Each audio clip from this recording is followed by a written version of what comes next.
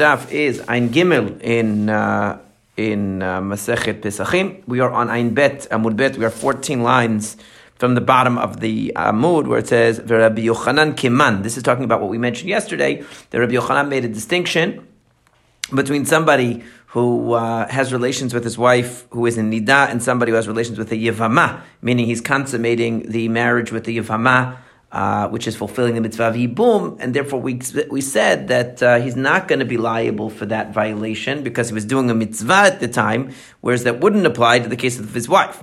Now the Gemara is going to ask, Rabbi Yochanan Keman, what is Rabbi Yochanan's basis for making this distinction and for saying that the person who has relations with the Yevama when she's in Nida is not held accountable for that? Maybe you'll say it's like Rabbi Yossi, it's not as it says in the Mishnah.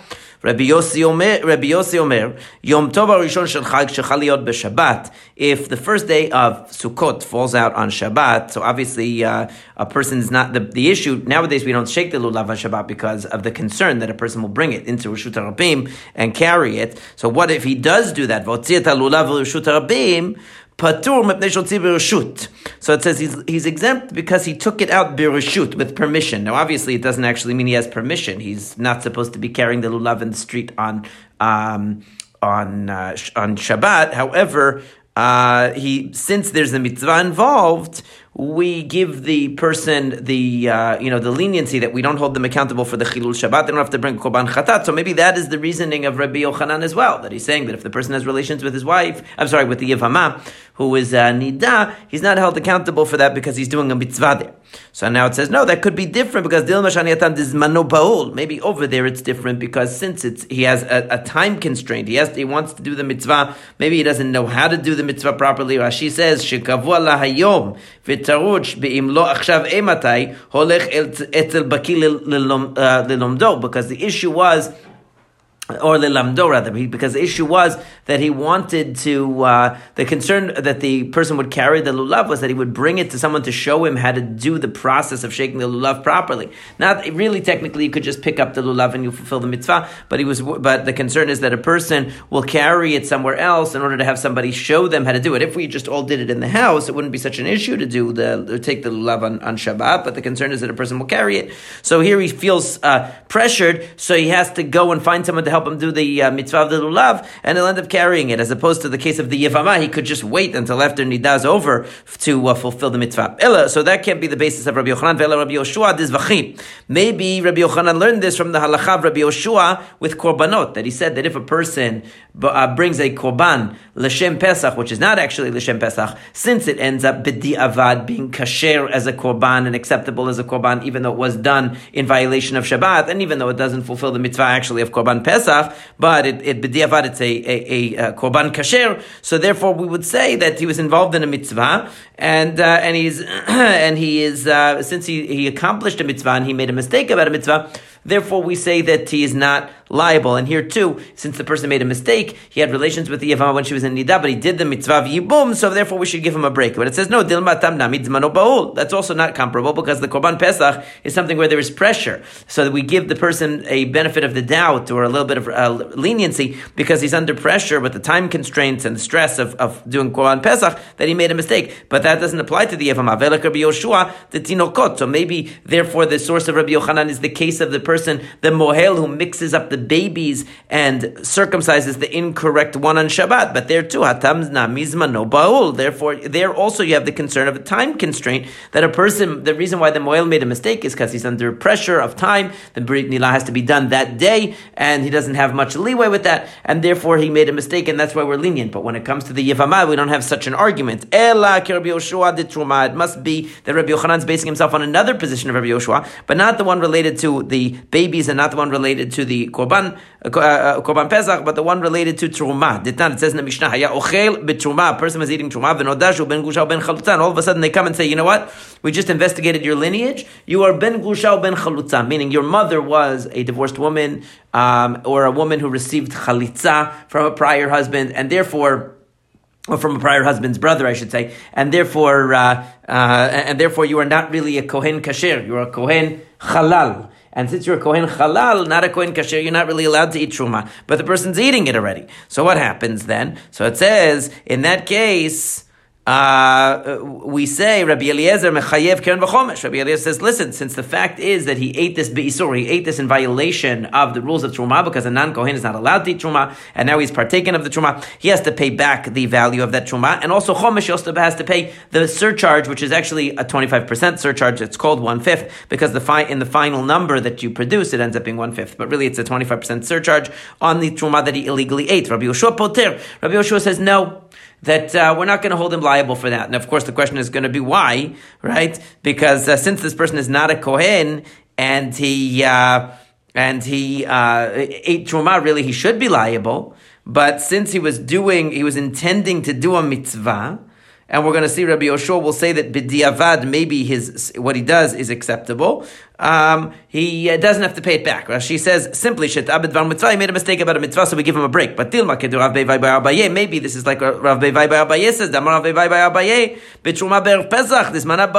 maybe Rabbi Yoshua was talking only in a case where there was a pressure on him to eat the truma. In other words, he didn't have time to fully investigate and fully listen and find out if there was any clarifications of his lineage, because he was in a rush to finish all the truma that was chametz because it was Erev Pesach. Maybe that's the only reason. But in a normal case, if he simply had no pressure on him at all and he wanted to eat truma without investigating what the results were of the research into his lineage, he would be liable for that. So therefore, inami. Alternatively, it could be that shanei truma dekre avodah. Truma is different because it's called avodah. V'avodah rachmana achshar. And when it comes to avodah done by a halal, by a kohen who is discovered to have been of tainted lineage in some way, the avodah is accepted. It's now we learned in the Mishnah. Haya u'mir u'makiv v'nodashu ben gusha ben chalutza. If a kohen is in the middle of bringing korbanot and finds out that his mother was a divorced woman and he's not really a kohen kasher, kol korbanot kolan sheikrivu al gabei mizbech psulin, everything that he already offered on the mizbech is now pasul and has to be redone. Rabbi Yoshua machshir. Rabbi Yoshua is lenient and says no, we accept it. V'amrinan, and we said, my time Rabbi Yoshua. What's the reasoning of Rabbi Yoshua? Dichtiv baruch Hashem chelo all yadav tirtzeh.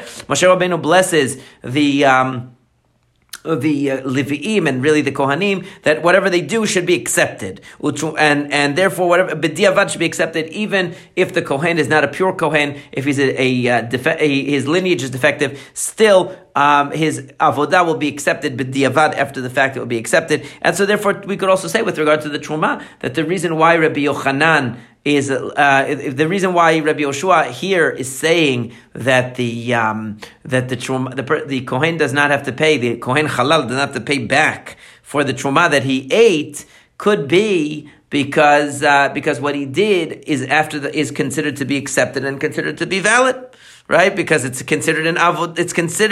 V'truma hechai krei avodah. And how do we know that truma is also called an avodah? Ditanya maseh Rabbi Tarfon shelo ba'emesh lebeit midrash. There was a situation where Rabbi Tarfon did not show up in the evening to the Beit Midrash. Shachrit mitzao Rabban Gamliel. Rabban Gamliel found him in the morning, and Amar lo pnei lo bata emesh lebeit midrash. Why didn't you come yesterday? He asked him, and Amar lo avodah avadti. He said, I was doing avodah.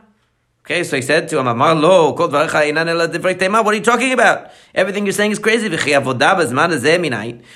when did we have avodah of the Beit HaMikdash? They didn't have the Beit HaMikdash in that time. So since when did you have avodah of the Beit HaMikdash? Amar lo, harehu omer, avodat matana itenet kunatchem. It says, I'm going to give you the avodat matana. The work or the service of a gift, and this is a reference to, she says, matnot keuna, the gifts given to the kohen are considered like an avodah, that the avodat matnat tenet kunatchem ve'azar kohev yumat, and anybody who is not a kohen who comes close to it will die.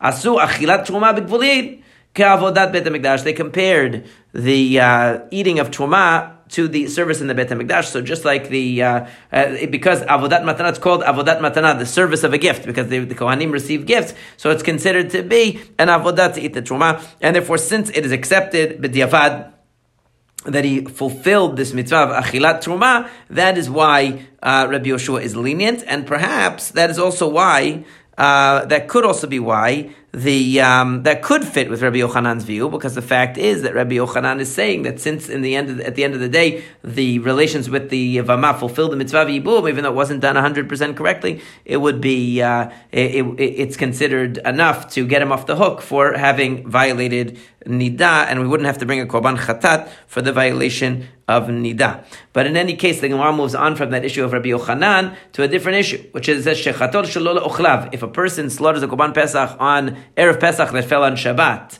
and he didn't do it. He did it for the sake of people, a list of people, none of whom could eat a kazayit. They were sick or elderly and they weren't able to eat it. So it's considered, not only is it a korban pasul, but also it is a violation of Shabbat. So Gemara asks, Pshita, kevan dehatam pasul chayav. So since it's going to be pasul, because it's slaughtered for people who cannot eat it, so obviously he's going to be liable for violating Shabbat. But since at the end it says patur, then if he slaughters it for a mix of people who can eat and can't eat, people who are tahor and people who are tamei, that over there he is exempt from the violation. So Tana Reisha chayav. That's why it mentions that he's chayav when the people that he slaughters for are exclusively incapable. In other words, if everybody on the list is incapable of eating from the Korban Pesach, it will be invalid, and he violated Shabbat from slaughtering the Korban Pesach. But if some of the people on the list are okay, then he's all right. So Vahanami Pshita, but that's also obvious because Mishum Datam Kasher, since it's a kosher Korban, so a Chapatur should be, he should of course be, not be held liable for the Chilul Shabbat. It's not Chilul Shabbat. His Korban was good. Maybe the reason is that since it mentioned that if the person slaughters the Korban Pesach Shelo Lishmo for the wrong intention, he doesn't have intention for the Korban Pesach, he has intention for some other Korban, and it was Shabbat, and it says that therefore, since the Korban is Pasul, he's going to be liable for violating Shabbat. So Tananami Shelo Lochlav, it also mentions the case where he slaughters the Korban Pesach for people who cannot eat it, and therefore it's just as invalid. But again, vihi gufa lamali. Why do I? In other words, you're telling me that many of these cases are coming along, mentioning the case of slaughtering the Korban Pesach for people who can't eat it is being mentioned because of the case where he slaughters the Korban Pesach shelo lishmo for the wrong intention, which makes it pasul. But that also should be obvious because gufa lamali. Why do I need to know that case? It's also obvious that since the Korban Pesach is pasul when you have the wrong intention, and you did it on Shabbat, you're liable. So Mishum de Kabayli Flugay Rabbi Eliezer Rabbi Yoshua. The reason is because the Mishnah wanted to bring the case of Rabbi Eliezer and Rabbi Yoshua. That's really what the Gemara is saying is the centerpiece of the Mishnah. Everything else was there, which really emerges obviously from the basic rule that if the Korban Pesach is pasul, then the person who brought it on Shabbat will be liable, and if the Korban Pesach is kasher, then the person who brought it on Pesach would not be brought it on Shabbat would not be liable. But this is all a frame to discuss the machloket between Rabbi Eliezer and Rabbi Yoshua about a person who slaughtered a different korban, l'shem korban Pesach. Do we say that since the korban they brought obviously is not a korban Pesach and they slaughtered it, they should be liable for the Chilul Shabbat? That's Rabbi Eliezer. According to Rabbi Yoshua, since they had in mind for korban Pesach, and at the end of the day, the korban that they brought would be considered a korban, it just would be considered a korban that shouldn't have been brought on Shabbat. Therefore, we would say that that he's not liable for the Chilul Shabbat in that case. So, Amar le Ravona bar Chanina Ravona bar Chanina said to his son, Ki aslat lekamei to Rabbi Zrika, when you go in front of Rabbi Zrika, ba'eminei, please ask him the following question. According to the one who says that one who makes a kilkul, one who makes a damage by wounding is exempt. The question is this, that in Hilchot Shabbat in general we have a rule that kol mekalkelin piturin. Anybody who ruins in doing a mlacha is patur, he's exempt. You're only liable for doing a mlacha on Shabbat if the mlacha that you did is constructive, produces something of value. But if what you did is a kilkul, is a ruining, so then you didn't do anything. So the question is over here, and we say there is an opinion that says mekalkel b'chabura chayav, that there are exceptions to the rule, that if a person inflicts a wound, even though that's considered damaging, because the Torah recognized that as a melacha, and it's by definition damaging, that means that in that case the Torah is making an exception, and it doesn't have to be constructive. But but according to the view that causing a wound also has to have some constructive value, like you want the blood that comes out or something like that. So then what is the value here? If the person slaughters a korban pesach, it's pasul, what good is coming out of it that we should say that he is going to be liable for Chilul Shabbat? It's like flipping the question around. Okay, we understand that he shouldn't have brought this pasul korban on Shabbat or at all, but certainly not on Shabbat. But why is it a Chilul Shabbat since it doesn't actually produce anything positive that he did this korban? So it says shechato shelo leochlav chayav matiken. What did he fix? Meaning, what did he accomplish? Tiken im alu lo yirdu. The tikkun is, what he accomplished was that if and this is a list of questions. Rav Huna Bar Chanina is telling his son to ask Rabbi Zrika with an anticipation of all the different possible answers, right? So he says, you'll say that the answer is that if they put this korban, in other words, the person slaughtered the korban shelo le'ochlav, let's say, he slaughtered it for people who can't actually eat it. Okay, so it's pasul. But if they put it up on the mizbeach, they wouldn't take it down. Imalu lo yirdu. So really it created a korban that if it were placed on the mizbeach, would be acceptable. B'diavad, we wouldn't take it down. So since that's the case, we don't look at it as a total loss. So, but then balmum chayav. We also said that if the person slaughters the korban pesach and then he discovers that there was a mum that he didn't check for, he's going to be liable for chilul Shabbat. But matziken, what did he accomplish? Again, we have the same questions. Slaughtering a balmum creates nothing of value. So why is it a chilul Shabbat? So it says tiken b'dokit shabai.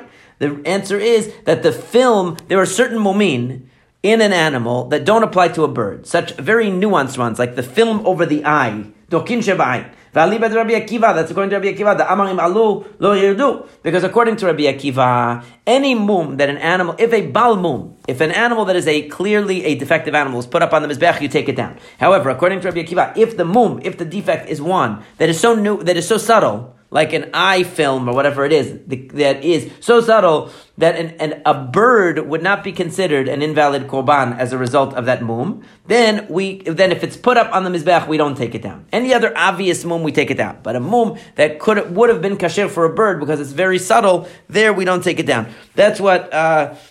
so therefore, there's a value to that type of an animal. Even with that mum. So shechatov v'nimtzat treifa b'seter patur. We said that if the person slaughters the korban and finds out it's a treifa inside, it's going to be his patur. He's exempt. Why? Because he couldn't have known that it was a treifa until he opened it up. Right? Ha begelui chayav. But that means that if he knew it was a treifa, it was obviously a treifa, it was somehow clearly a treifa, he knew about it. So then, the fact that he slaughtered it on Pesach, on Erev Pesach, which was Shabbat, what positive thing comes out of that? That we're going to hold him liable for that. Matike. It says tikeh and lotzim midei nevela. You might say that it's nothing to slaughter a treifa, but it's not nothing. Because at least that meat will not have the tum'ah of nevela. It will be a treifa, you won't be allowed to eat it, and certainly won't be allowed to use it as a korban, but we wouldn't call it a nevela. It won't have the tum'ah of nevela anymore, so therefore you accomplished something, so therefore it's a mlacha. So now, matkif la'ravina, ha-detanya shochet chatat b'shabbat, b'chutz, la'avodah zarah, chayav alea gimel chataot. We learned in a braita that if a person slaughters a korban chatat, that was supposed to obviously be brought in the Beit HaMikdash. And he does it on Shabbat, which is you're not supposed to do. And he does it outside the Beit HaMikdash, which you're not supposed to do. And he does it for the sake of Avodah Zarah, which obviously you're not supposed to do. He is liable for 3 violations. Chilul Shabbat, bringing a korban outside the Beit HaMikdash, and Avodah Zarah. So Matziken, the question there is also, what do you accomplish that he should be considered a Chilul Shabbat? Chilul Shabbat means you created something that has value. In that case, you can't say that it removed the tum'ah because it will have the tum'ah from being slaughtered for idolatry. So you didn't remove the tum'at nevela like we said before, but what you did remove was the prohibition of ever minachai, of limb of a live animal. That now if a ben Noach, Rashi says, wants to come and take from this, he will be allowed to because the shechita that you did removed the ever minachai. So you can't say that the slaughtering had no value at all on this animal. And so therefore the point is that there has to be some constructive value to whatever kind of action you do on Shabbat in order for you to be liable, which is sort of ironic because we're talking about people doing things they're not supposed to do. But under the framework of Hilchot Shabbat, there still has to be some positive outcome of it. Now it says like this. So now it's going to take us to another subject for a second in Korbanot before we come back to ours. But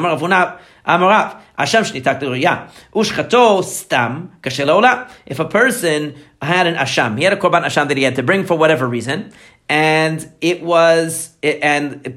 ended up going out to pasture. Either the owners died and before they had a chance to bring it, or they lost it, brought a different korban in its place, and now they found it again, and now it has no purpose. It's become obsolete. So the rule is that we put such an animal out to pasture until it develops a mum, then it is redeemed, and the money is used for korban olah. Now what happens if instead of waiting for it to become defective and redeeming it, the person just took it and slaughtered it? So the answer is, if he does it without any statement of intention, it automatically becomes a korban olah.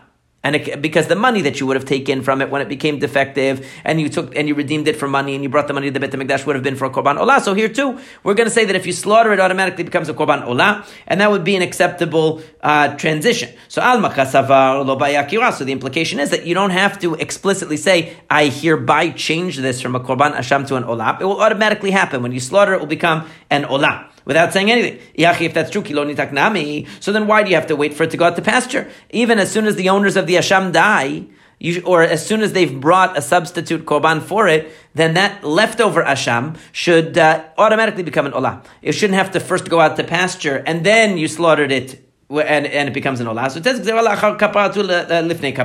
but the reason is because if we didn't have that rule, so then it could easily become confused, because a person would have this korban asham around and say, you know what, I just want to switch this korban asham to be an olah, I'm going to take a different animal. He won't realize you can't do that. You can only change the asham to an olah if it became obsolete because of the circumstance, because the people died that owned it originally, or because the reason you needed it for was fulfilled by another korban inadvertently. But if you can't just decide to switch it to an olah. So to make that clear, they said it can't be switched to an olah unless it's gone out to pasture first. Now, where do we see that? How do we see that we make such a gzerah? The Mishnah. That if an asham, there was a korban asham that the owners died, or it was missing, so the owners brought a different korban in its stead, and then it was left over, so then it has to go to pasture until it becomes defective, and then it can be sold, and the money will go to the communal korbanot. Rabbi Eliezer Omer Yamut. Rabbi Eliezer says, no, we don't redeem it at all. We just wait until it dies. That's what you do with a korban chatat as well. And Rabbi Eliezer throughout the Shas maintains that asham and chatat are the same. That just like you leave an asham, you leave a chatat to die if the owners die, you do the same thing with an asham according to Rabbi Eliezer. You don't redeem it. Rabbi Yoshua Omer Yemachav Yavi B'damav Olah. Rabbi Yoshua says, no, you sell it and you bring with the money Olah. Now the difference between Rabbi Yoshua and the Tanna Kama is the Tanna Kama says that the money goes to the communal fund, and Rabbi Yoshua says, no, the owners, if they're still alive and they just happen to have substituted the original asham with another one when the original was missing, they themselves bring it as a personal korban Olah. Or if they died, then their descendants bring it itself as with the money themselves, bring a korban olah. They don't just give the money to the community for olot to be brought. They do it themselves. But the point is that you see from here that they put it out bidamav'in. We only take the money of the animal, ideally, to bring another korban. Aval gufolo, we do not bring the animal itself, because you see that we're worried that even after they brought their original korban, they have this leftover korban, and they're allowed to bring that leftover korban now as an olah, because we're saying it transforms into an olah, then they might do that even before. They might just say, you know what, I set this aside as an asham, but I want to bring a different animal as the asham. I'm going to bring this as an olah. And you're not allowed to do that, because it's still fully fit for its original designation. So that would be wrong. So therefore, you see that we make a distinction between before and after the circumstance. We have a gzerot that you can't use the animal as it is on purpose, because you might get confused and do that even when it isn't obsolete. Its asham function isn't obsolete. So therefore we say that you can only do it with the money. You can only wait till after its function has become obsolete and then redeem it for money and then buy a korban olah with it. But the point is that you see from here that it makes sense that we wait even in the case where the animal is taken and slaughtered stam without any statement of intention, and we said it becomes an olah. That's only if it was first sent out to pasture that we're allowed to say it's kasher as an olah. But if we said that even before it went out to pasture, that would be really bad, because then it would seem like you're really just actually taking the original animal and using it for repurposing it, and people wouldn't realize that you're not supposed to do that. Now, what's the point? So, Rav Chisda objected to this halacha of Rav Huna from our Mishnah, because it says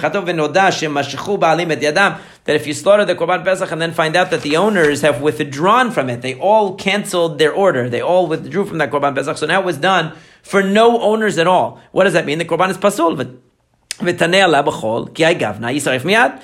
if Erev Pesach is on a weekday and that happens, so now you basically slaughtered a Korban Pesach for no owners at all. It's pasul, you burned it right away. So if you say that you actually have to explicitly change the designation of the Korban and say, I hereby slaughter this for the sake of something else, and so then Hai Pesachu. So then that makes sense, because this Pesach that was slaughtered and the owners had withdrawn themselves from it was slaughtered as a Pesach. And the kevan delit lebalim, and since there are no owners, havei lipsulo b'gufo, amtulachi soif miyat, and that's an intrinsic invalidation in the korban pesach that it had no owners, and therefore it has to be burnt immediately. But if you're telling me that you don't have to say anything, that when a korban's function is obsolete, it automatically changes to a different korban. So the asham automatically changes to an olah. And here we would also say that the pesach, from the moment that the owners withdrew their support from that pesach, it should automatically become a korban shlamim. So shlamim, even though the guy who was slaughtering it didn't realize that it had reverted to be a shlamim because the owners withdrew their ownership of it. So psulom mishum mai. So then what is the psul here? What is the invalidation here? For if it became a shlamim automatically, it should become a shlamim automatically. So mishum davar cher tekashachet le'achar tamid ben arba'im. The only reason why it's pasul is because you slaughtered it at a time that you're not allowed to. You slaughtered it after the korban tamid of the afternoon, because that's when the korban pesach is normally slaughtered. Now for the korban pesach that's correct, but for any other korban that's invalid. So ibur tzuabai, you really have to leave it over to the next morning before you burn it. The Tanya zeh klal kol shepsulo begufo yisarif miyad bedam ubebalim tu'bar tzuato v'yetzel because the rule is in general that whenever you have a korban that's intrinsically pasul, that there's something defective about the korban itself, you burn it right away if you can. But anything that is defective because of an extraneous reason, something went wrong with the blood, or something went wrong with the owners, like in this case, so it should just, or the owners died in the case of, let's say, a korban chatat or something like that. So then you have to leave it over to the next day in order to burn it. So the point is that here, if you're saying, Rav Chisda is saying to Rav Huna, if you're saying that an asham automatically becomes an olah when it becomes obsolete and you put it out to pasture, and you don't have to say anything about that, it automatically becomes an olah. So too here we should say by the korban pesach that it automatically, when the owners withdrew their support, it became a shlamim, because that's what happens to a korban pesach that becomes obsolete. It becomes a shlamim. And if that's the case, then what did the person really do? They really slaughtered a shlamim. They just slaughtered it at a time of day that it became invalid, which is too late in the afternoon. Because at the time the korban pesach is being brought, really nothing else was allowed to be brought. And that's the defect. So then why would it say you burn that immediately? There's nothing intrinsically wrong with the korban. You should wait till the next day to burn it, or really till after the Yom Tov to burn it. Right? We can't say that slaughtering something without specifically redesignating it as kasher. The only thing that you could say is that asham that went out to pasture, if you slaughter it for the sake of an olah, it would be kasher. Even though you're not really supposed to do that, you're supposed to wait till it gets a defect, take the money and buy an olah with it. If you slaughtered it l'shem olah, it would be kasher. The point is alma ba'ei akira, which means that we're saying that you need to explicitly redesignate, and that explains the case of the Pesach. Since in the case of the Pesach, the person slaughtered it l'shem Pesach, he didn't say anything, but he slaughtered it, and the owners had withdrawn their support, so it didn't automatically become a shlamim. It was a korban Pesach pasul, and that's why right away we would burn it if Erev Pesach fell on a weekday. If you don't need to explicitly that means that you need to explicitly redesignate it as a shlamim if it's going to be a shlamim. So and you would also have to explicitly redesignate the asham as an olah if you want it to be an olah. So but then the question is l'Rabbi Chia ben Bar Gamda. Damar mezgam bichabor avamrei kegon shayu ba'alim tmei metim v'nidachin pesach sheni. Hi hu de ba'akira hal ba'amalo ba'akira. But according to what we learned from Rabbi Chia Bar Gamda, who said it was stated by the group, by the group of scholars in Chachamim, they said, you know when this is true, this halacha? Only when the reason why the owners withdrew from the korban was because they were all tmeim, right? Or they were tmei metim, and therefore they were going to be pushed off to Pesach Sheni. It's not that they were going to not use this korban as a korban Pesach. They just wanted to use it for the next Pesach, for Pesach Sheni. That's why you need to uproot the status of the korban from being a Pesach. Because really it would have been a Pesach a month later, right? On Pesach Sheni. But in general, you don't have to do such a thing. So, according to that, what's clearly being said by Rabbi Chia Bar Gamda is that the rabbis understood that when this korban has a reason to stay a Pesach, because the owners only withdrew from using it right now because they're now Tme'im and they have to wait a month to Pesach Sheni. That's why it retains its status as Pesach. And by slaughtering it, it's going to retain its status as Pesach. But actually the implication is that if you didn't have that situation, if the owners just withdrew from that Pesach because they wanted to be on a different one or for whatever other reason, then actually it does automatically revert to be a Korban Shlamim according to that. And then we're back to the drawing board of why, if it reverted to be a Korban Shlamim, is it say to burn it right away? right? We wouldn't say to burn it right away in a case like that. In a case where the only case we're saying to burn it right away is where it was offered as a Pesach because the owners of it were just Tmei Metim. They didn't actually want it to not be a Pesach. So Ela Amar Vona B'Rav Yoshua Hachabe Mayaskinan Kigon Shefrisho Kodem Chatzot Umedu V'Alim Achar Chatzot Davei Lei Nir Even Nidche. So it says that the issue is something else. That the issue is that that it was separated. This Korban Pesach was separated before Chatzot, and the owners died after Chatzot. In other words, this Korban Pesach could have been used by the owners as a Korban Pesach because they were actually alive still at the time that the Korban Pesach would have been offered, and therefore, since at that time they had the ability to use it as a Korban Pesach, and it became possible for them to use it because it was the time where the Korban Pesach would be offered, but then at that moment Nidchat became pushed off. Once a thing is at one time became worthy of being used for the mitzvah and then became rejected, so that never happens. It never has that opportunity again. Meaning to say that what's the reason why automatically this korban doesn't switch to being a korban shlamim? It's because it had the possibility and the actuality of being a Korban Pesach. And because at the time that the mitzvah of Korban Pesach came, it was, the owners were still alive. So since it had the possibility of being that, and then became ruined because they died, so that is something where it can't now revert to be a shlamim. But if there was never, if those owners had died prior to the afternoon, so that they never actually had the opportunity to use it as a Korban Pesach, then it would have automatically reverted to be a shlamim. But the problem is, midi hu ta'ama el Rav. We're looking for an explanation of Rav's halacha, and we know that Amar Rav said balei chayim einam nidachim. That balei chayim, living things, cannot be pushed off. In other words, a statement we're still involved in trying to figure out in Rav's statement about the Asham, that Rav had said that automatically when you slaughter the korban Asham that was put out to pasture, it becomes an olah. Meaning to say that you don't have to explicitly remove the status from the animal. And then we saw that here you see that when it comes to the Korban Pesach, it seems like you do have to explicitly remove the status from the animal, because if you just slaughter it without saying anything, we're saying that it becomes a Korban Pasul if there was no owners, which means to say that automatically it didn't become a shlamim just by virtue of the fact that there were no owners. And so then the Gemara, so that would seem to suggest that no, you have to have intent to repurpose the korban in order for it to take on a new status. And if you just do it the way that it is, it's going to be what it is already, which is a Korban Pesach. So then the Gemara objected and said that no, we said that case is only where the owners were Tmei Metim, meaning where there was a specific reason to keep it as a Korban Pesach. Otherwise, it would have automatically reverted to being a Korban Shlamim, because the owners don't want it for a Korban Pesach anymore, and they don't have a reason, a vested interest in it. So that's why you would have to. And right now, though, we're operating with the idea that Rav is saying that you do need to uproot the status of the animal. So why would you need to uproot the status of the animal? Why would it not automatically be considered a Korban Pesach? So it says, well, so we suggested that maybe the reason why here is because the Balei Chayim, because the animal had the opportunity to be used as a Korban Pesach, and since it had the opportunity to be used as a Korban Pesach by those owners, then it cannot be changed. It will never automatically be changed back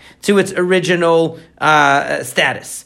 And so, like Rashi explains here, he says, and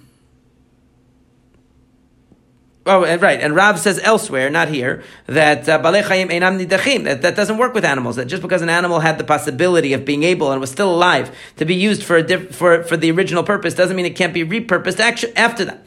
Right? So now Rashi explains this flow of the Gemara here, that now we're going back. Kideka Amar, we're going back, Shechato Stam Kasher L'Olam. Then we're going back to the idea that Rav says that if you slaughter something with no intent at all, you slaughtered the Asham with no intent to change it to an Olah, automatically it will become an Olah, right? Because the only reason why the Korban Pesach that is slaughtered is doesn't automatically become a Shlamim is because we were talking about a case where the he says V'chein Motar Pesach came to the Shlamim Kais Tam Makishachid LeShlamim. Rashi says he automatically becomes Shlamim. V'chad Dekatan Yisarev Miad Lav Shemakira Ela Kigon Shifri Shogol Mechatzot. We're saying that the reason why in the case of the case above about the Korban Pesach they said to burn it immediately was because in that case it became worthy of being used as a Korban Pesach in actuality, and then it wasn't used because the owners died. That was the reason. But that won't work for Rav. That won't work as an explanation for Rav. So now we have a problem, because now we're saying again that Rav holds that automatically if you slaughter an Asham that was put out to pasture, it becomes an Olah.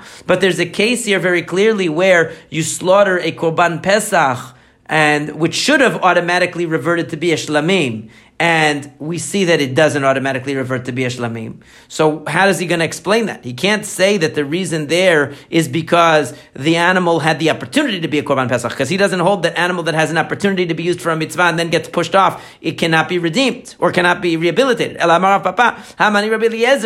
must be Rabbi Eliezer.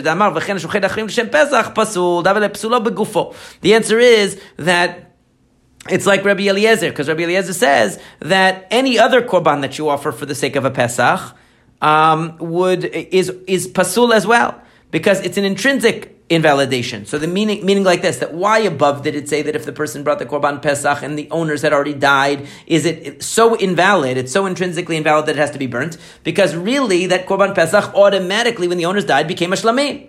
And that guy then offered it l'shem Pesach. And according to Rabbi Eliezer, if you offer something l'shem Pesach, it's not supposed to be. It's totally invalid. V'i Rabbi Eliezer he chatat nami mechayev dahalei Rabbi Eliezer b'torah b'dvar mitzvah patur. But according to that, then according to Rabbi Eliezer, the person should also have to bring a korban chatat if they did that on Pesach. If they brought another korban, if they did that on Shabbat, right? So because he doesn't hold that a toeh b'dvar mitzvah, a person who's trying to do a mitzvah and makes a mistake, is not liable. So, but Rav doesn't hold like that. So why would he hold like Rabbi Eliezer about this? So Ela tirgama Rav Yosef, Rav Salah Chasida, Kamed Rav Papa Hamani Yosef ben Chonai. Really, this is following the opinion of Rav Yosef ben Chonai. It's not as we learned in a Mishnah, right? Yosef ben Chonai Omer Hanishchatim l'shem Pesach l'shem Chatat Psulim. He holds like Rabbi Eliezer as well. Alma Psulo b'gufo. That really this Korban Pesach would automatically revert to be a Shlamim from the moment that the owners died. The only thing is that since it was offered l'shem Pesach, that makes it worse. Umishum hachi yisaref miyat.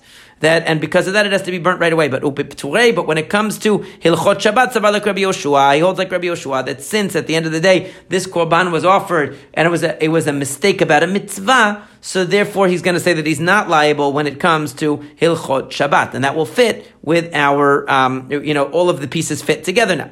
So the point is that according to this, the korban Pesach that the owners died automatically became a shlamim. But if you explicitly then say I'm bringing it as a Pesach, you make it worse. When it comes to the Asham that went out to pasture, if you don't say anything and you just slaughter it, it will automatically become a Korban Olah. And the same would have been true of a Korban Pesach, that you didn't say anything and you just slaughtered it, it would have automatically become a Shlamim. Even though the owners died, it would have automatically become a Shlamim. Now the thing is, Rav Ashi Amar, Rav Damar Rabbi Yishmael ben Oshel Rabbi Yochanan ben Borka. Actually, Rav is holding like Rabbi Yishmael, the son of Rabbi Yochanan ben Borka. Titania, Rabbi Yishmael ben Oshel Rabbi Yochanan ben Borka. Omer, im yeshur bayom leida, im mashchu ba'alim et yedehem, o shemetu, o shenitmeu, chayav, ut ubar tzuratov yotel bet esrefa. That if there was time in the day to find out, in other words, if the person who was slaughtering the Korban Pesach could have found out that the owners had withdrawn from this Pesach, or that they had died, or they had become tamei, then if he slaughters it on Shabbat, he should be liable, because he had the opportunity to find out. So he made a mistake. He's liable for a korban chatat. He's not chayav mita, but he's liable because he should have checked things out. And u'ubar tzurato, it should be left overnight. U'ubar tzurato means you leave it overnight to become notar, and then you burn it. So you see that you see from that you don't have to uproot the status of the korban. In other words, that automatically, really, that according to this, automatically it would be it would be considered a shlamim. And that's why I have to leave it over to the next day. In other words, if it was considered to be a korban pasul, intrinsically pasul, so then we wouldn't have to leave it over to the next day to burn it if it was slaughtered on a weekday. Okay, but since it was slaughtered, and it was slaughtered without saying anything, it automatically became a shlamim.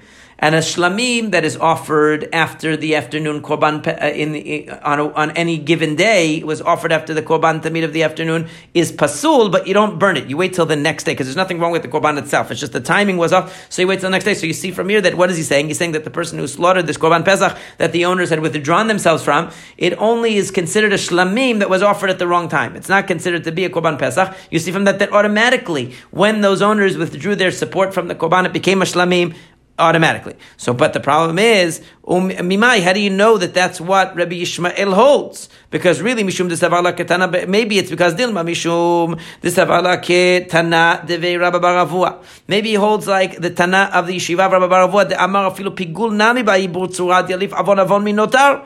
Maybe he holds the position that all invalid korbanot, even Pigul, we learn from the case of Notar. Notar is the korban that's left past its deadline.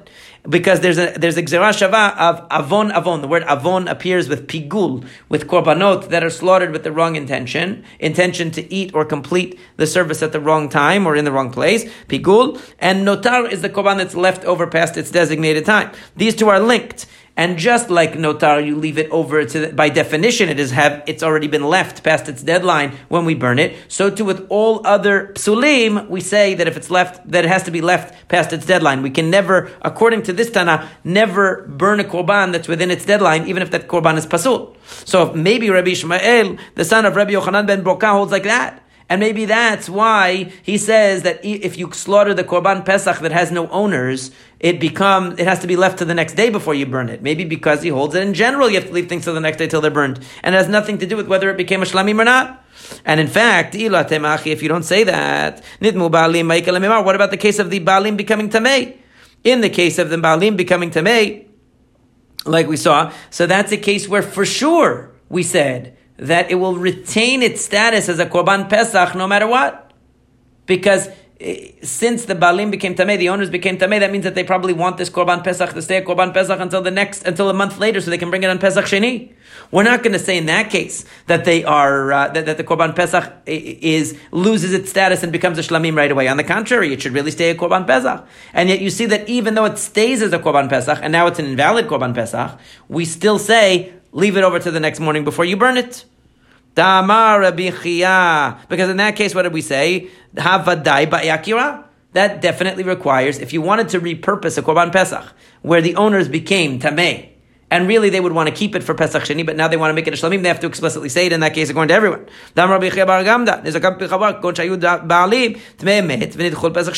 Because we said that in a case where the baalim, the owners, are tmei met, they are impure from contact with the dead, and therefore they have to wait till the next opportunity to bring korban pesach. That's the case where it will not revert to be a shlamim automatically. According to everybody, that's the case. It would retain its status as a korban pesach until a person said otherwise. So therefore, rather we go back to our original statement that the halacha that was mentioned above that said that if a korban pesach was slaughtered, that was slaughtered for the sake of korban pesach, but it was slaughtered where the owners had already died or withdrawn themselves from the korban, that's considered an intrinsically pasul korban, not because it didn't revert to be a shlamim. On the contrary, because it did revert to be a shlamim. It reverted to be a shlamim, and yet it was offered as a korban pesach, which according to some Tanaim, including Yosef ben Chonai, automatically makes it pasul, and therefore has to be left over and burned the next day because it makes it into a korban pasul. I'm sorry, it doesn't have to be left over to the next day, but it's automatically korban pasul not because it didn't become a shlamim, but because it did become a shlamim and then was offered for korban pesach. In fact, if he had offered it and not said anything, and it had just reverted to be a shlamim, that would have just been a shlamim that was pasul and would have had to be left over till the next day to be burnt. But since he took this korban pesach that the owners had died or withdrawn themselves, and it automatically really then reverts to be a korban shlamim, and yet he took it and offered it l'shem korban pesach, according to these Tanaim, offering an alternative korban for the sake of a korban pesach makes the korban automatically pasul. Even though if you had slaughtered it saying nothing, it would have been a shlamim, becomes automatically pasul and therefore burnt immediately if it's a weekday. And hadran alach elu dvarim, that's the conclusion of this perek. So in summary, Rav holds that both an asham that is put out to pasture because it became obsolete, and the korban pesach that became obsolete would automatically become a different korban. The asham would become an olah. The korban pesach would become a shlamim. And the way that he would explain the cases where, so meaning you don't have to say anything to repurpose them, but in a situation where either the owners are still alive but were tamei, and we're planning on using that korban pesach for the following opportunity at Pesach Sheni, there you would need an explicit statement to change it to be a shlamim. And in a situation, according to some Tanaim, where it automatically did revert to be a shlamim, but you nonetheless brought it as a korban pesach, that would be even worse than bringing it without saying anything at all. So Bezrat Hashem, we will begin tomorrow with the 7th Perek Ketzat Tzolin, talking more about the korban pesach and the preparation of the meat.